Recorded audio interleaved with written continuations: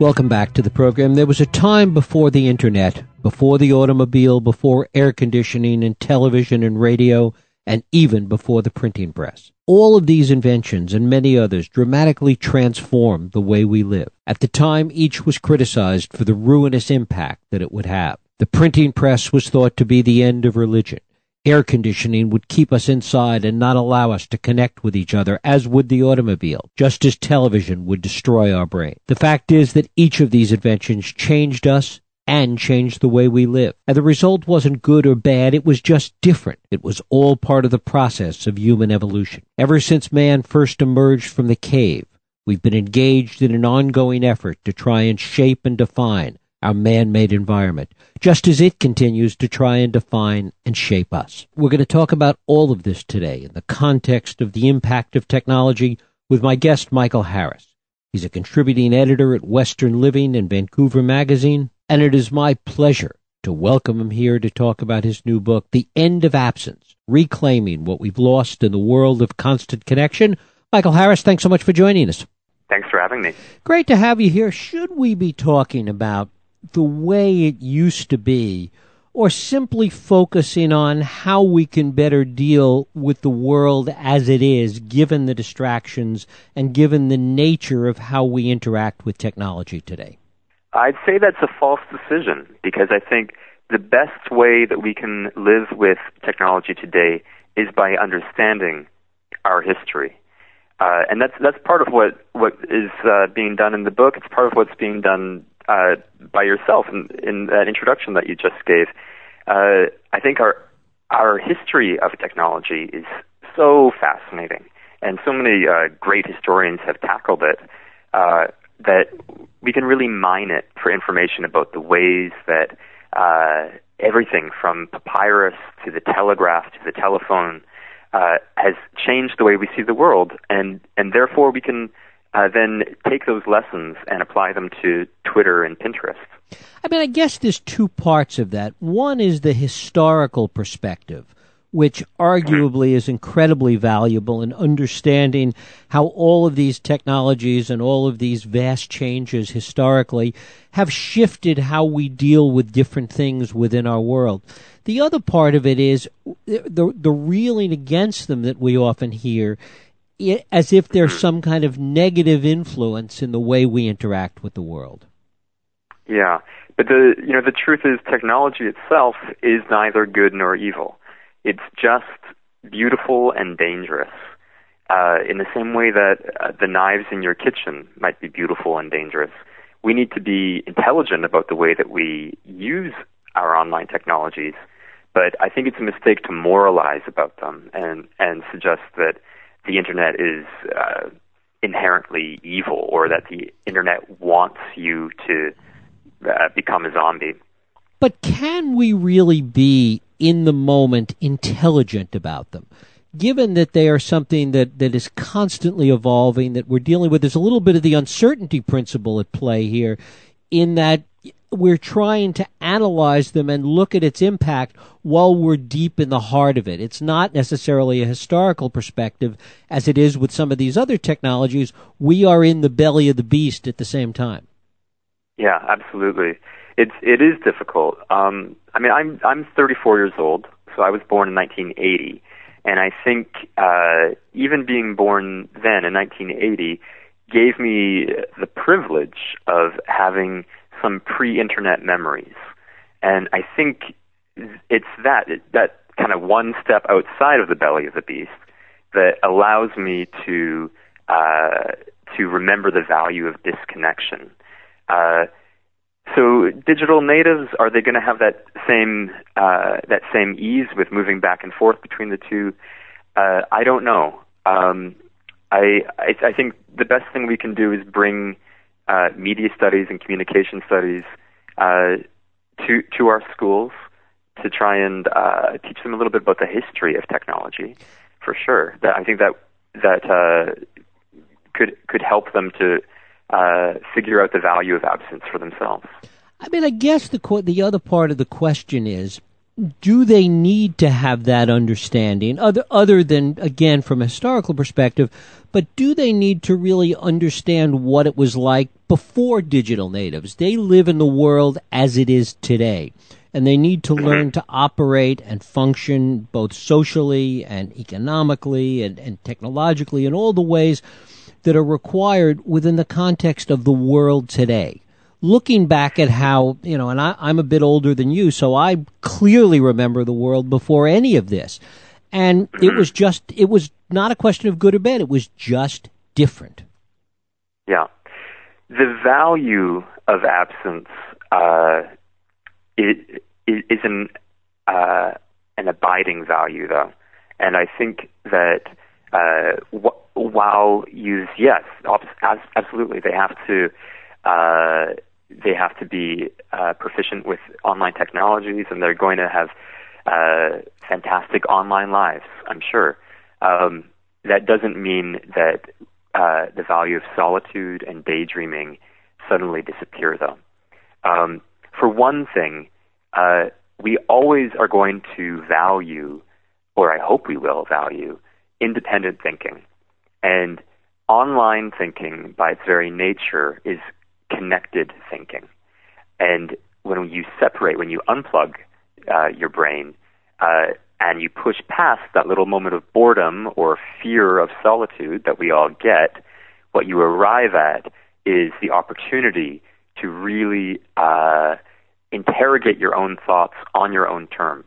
And so I think that's one example of a mode of thinking that is always going to be valuable for us down the line. And yet, if you look at what's going on both in education and in the workplace, so much more is focused on exactly what you're talking about: connected thinking, group learning, team participation. This is the way education is moving. It's the way the workplace is moving. Yeah, absolutely. MOOCs are one of the things that comes to mind, massive open online courses, where the goal of a lot of educational institutions now is to it's scalability, right? If I create a video of a course being given at Stanford and then make it available to hundreds of thousands of people online, isn't that inherently a good thing? And it sounds great off the bat, right? Except when you actually look at what is happening to MOOC graduates. First of all, the graduation rate itself is atrocious. Second of all, the people who are actually designing these MOOCs have begun to really question what they're doing. It's a great idea, and it may be part of our education in the future, but it turns out that there is still a great value to those little moments that we thought were not productive in students walking to class and talking to each other with their books, people sitting under trees on campus and daydreaming about the philosophy lecture they just heard. That whole quality of authenticity that disappears when you make everything productive and online. It has results that aren't easy to quantify, but are still valuable. What about on a smaller scale? I mean, if we look at what's going on, staying on education for the moment, what's going on with Common Core and project-based learning and deeper learning, so much of it is focused on the connectivity of groups. Well, I think what it comes down to is we know now that you don't have brave new ideas by consensus. You don't get great paradigm-shifting moments in a comment feed, or when you are processing critical opinion through an algorithm on Rotten Tomatoes. Great new ideas always come from solitude. And that's something that we have to remember, even as we continue to make brave new digital connections with each other. Of course, what we also have to think about is how all of this technology of today progresses. Just as those of us, and I include, you say you're on the cusp, I'm a little further in the other direction, have seen this change take place. Arguably, so much of the technology that is relevant today, even for digital natives, will be outdated and replaced by something else by the time they get to be our respective ages. Yeah, no, it's true. I mean, I'm part of the first generation to have more digital connections than face-to-face connections. And the next generation, through technologies that we can't even imagine today, will undoubtedly have digital lives that are larger than their shall we say, real lives. Where does that leave us? It leaves us with personal decisions, I think, is what it has to come down to. In the same way that, at a certain point, American consumers had to start making smart decisions about the food that they buy for themselves. They no longer wanted to blindly eat processed food. They wanted to start thinking about organic food. I think we're going to begin to have the revolution online where people start thinking, what kind of media am I consuming, and how do I develop a healthy media diet? Part of it also is understanding the underpinnings of it. One of the things you talk about in the book, in The End of Absence, is that this is kind of a Gutenberg moment. It's interesting to think about that when mass-produced printing came along, the vast, vast majority of people had no ability to read, and that obviously changed dramatically over time. Are we perhaps looking at a time 10, 15, 20 years down the road when everybody, as a matter of course, knows how to code? I mean, is that the analogy? Well, I don't know if we'll be able to code because, so many, if you want to build your own website, you don't need to code at all. Right. The websites, in some ways, the difficulty of what's going on online has been hidden from us. You get programs that are very much like drag and drop sort of programs where the coders are almost a special class of people operating behind the curtain. But to your question about the printing press, what's interesting to me is that Gutenberg invents the printing press in 1450, and it doesn't really transform the world for years and years and years. It takes hundreds of years before the majority of people are literate. So that was really an era that the printing press ushered in. Meanwhile, we are going through a Gutenberg moment.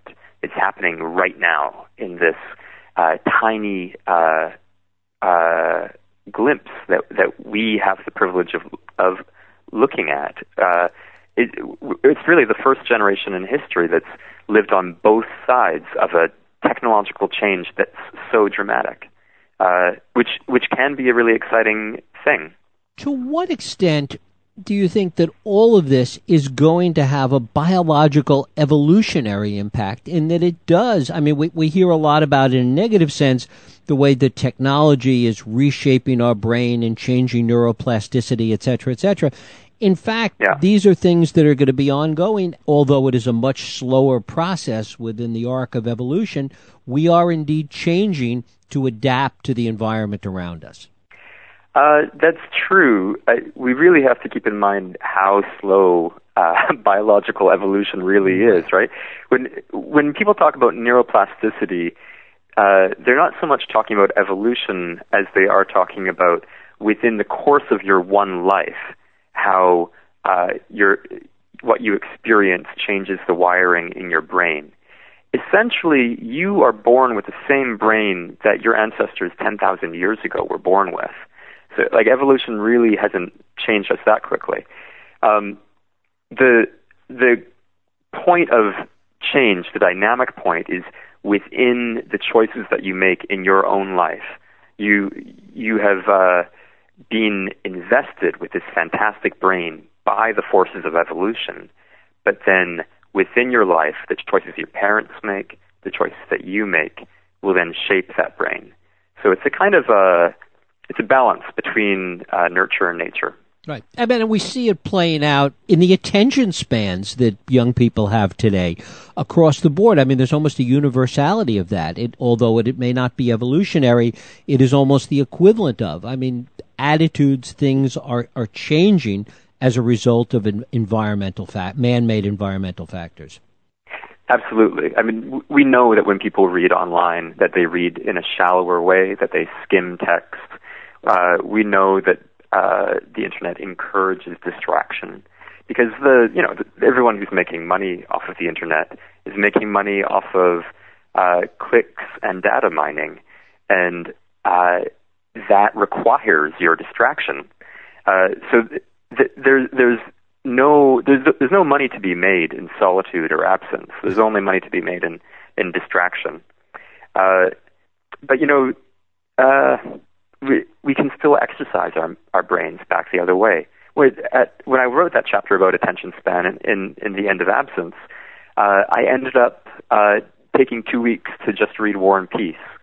And it was a struggle for me because I had been letting my brain get very flabby. But like any kind of exercise, over the course of those 2 weeks, it became easier and easier. So again, we're not just victims, right? We get to make proactive decisions about how we use our technologies and how they use us. And it's interesting, you say that there isn't money to be made in solitude, but perhaps there is, because there are resorts, for example, that are promoting and priding themselves on the fact that they don't have internet access. And there's a whole wave of coffee shops in New York, for example, that are really dedicated to writers more than anything else, that specifically don't have internet access, and they argue it's a place you can come and have coffee and work and not be distracted. So there is money to be made in that as well. That's a good point. In Vancouver, my hometown, I think a cafe just opened where they actually have something built into the walls that keeps out cell phone signals.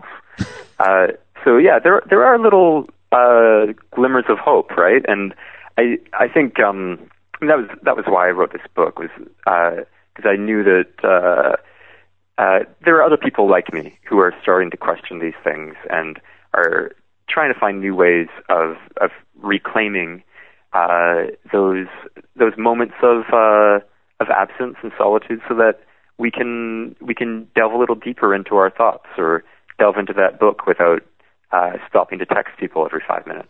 It is interesting because one of the places where that solitude was really present for a long time was in automobiles, and that is changing dramatically and rapidly.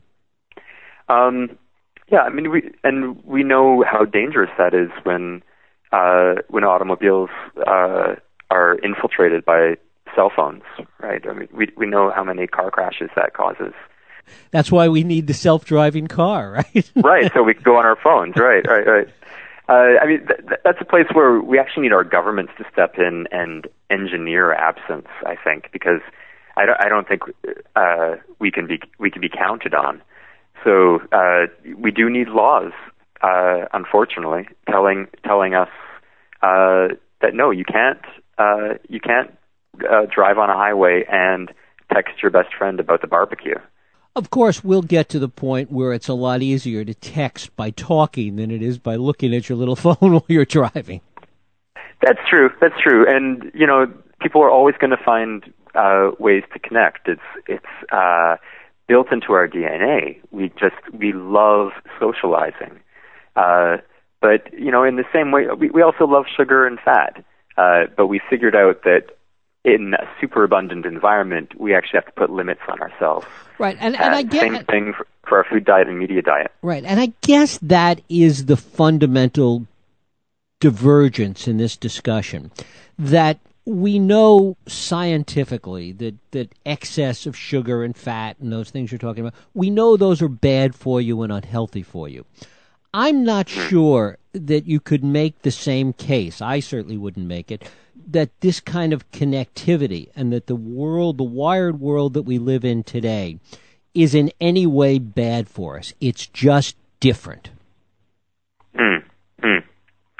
Well, I guess I would point you to the American Academy of Pediatrics, right, which has stated, I mean, they don't really mess around with facts, and they've stated that if your child has more than 2 hours of screen time a day, then the chance of having attention deficit disorder does go up. So I mean, that's just the first thing that comes to my head. We know that attention deficit disorder is related to environments of distraction. So does it have a concrete effect on our life? I think it does. In my own life, I've seen that it does. That said, ultimately, the book isn't saying that technology is evil or technology is good. It's really just a call to action to make sure that people are making decisions for themselves. They're choosing when to use their technologies instead of passively becoming absorbed by a kind of technocracy. Except that for coming back to this idea we touched on before, for digital natives, they don't know any other world. Yeah, well, that's why we need media studies and communication histories in our education programs. Why schools' curriculums need to have McLuhan on the reading list, I think.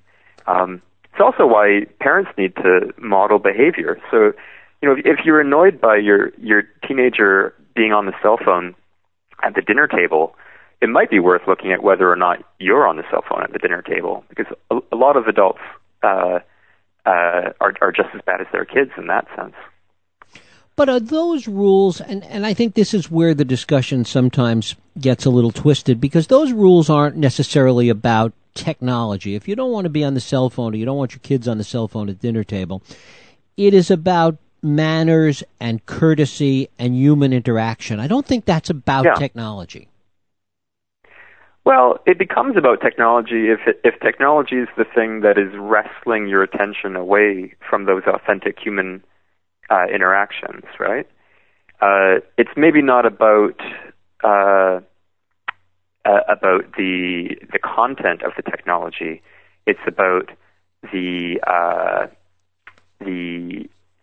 how should we say, the apparatus of the technological economy itself. That you have machinery designed to wrest your attention away from other people. People who are actually present in front of you. And so in that sense, it is about the technology. And yet even that has its silver linings. I mean, I think that anybody that has teenagers will tell you that sometimes it's easier to communicate with your kids, even about difficult subjects or about by text than it is face-to-face sometimes. Yeah, I've definitely heard that. I mean, Sherry Turkle, professor over at MIT, has written a great deal about how teenagers aren't comfortable with voice-to-voice conversations or face-to-face.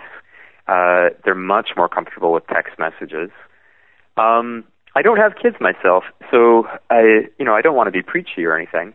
But it seems to me that the best conversations, the really life-changing conversations that I've had with my parents or with my friends, they haven't been via text. I think you learn a lot by being in somebody's presence. But it sounds like you might think that sounds kind of old-fashioned. Well, I think that, personally, I think that there's a place for both. And I don't think we can abandon one at the cost of the other and vice versa. I think that as we continue to evolve technologically, as digital natives adapt and change within the context of the world they've grown up in, and the rest of us also have to live in that world, that we have to find new ways of doing all of this. It's a constantly shifting landscape. Yeah, absolutely. As I said before, it's not about technology being good or evil. I want to enjoy both worlds. I want to be in the present and be able to check the show times online, and I want to be able to leave my phone at home and walk out into the woods and spend 2 hours with my own thoughts.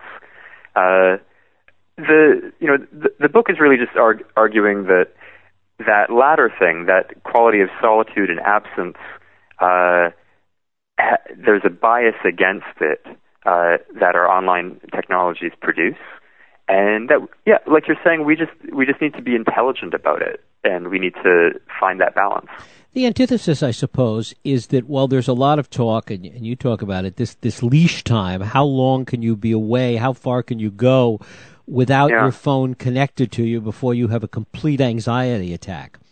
I would argue that the reverse was true for a long time, that if you were disconnected and you got too far away, or you were on vacation, or you would that the anxiety level was higher because you were anxious and didn't have any clue what was going on.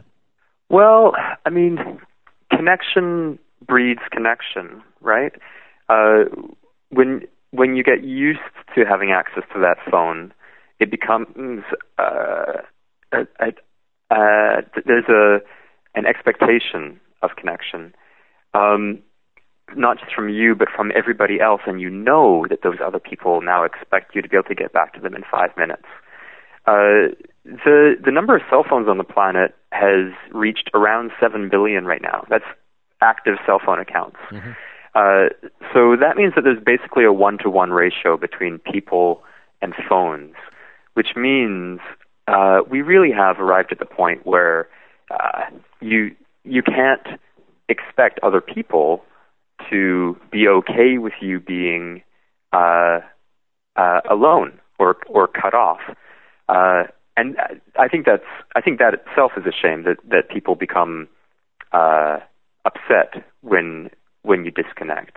Indeed, it's a brave new world. Michael Harris, our guest. The book is The End of Absence, Reclaiming What We've Lost in a World of Constant Connection. Michael, I thank you so much for the conversation and for spending time with us today. Thank you. Thank you. We'll take a break. I'll be right back.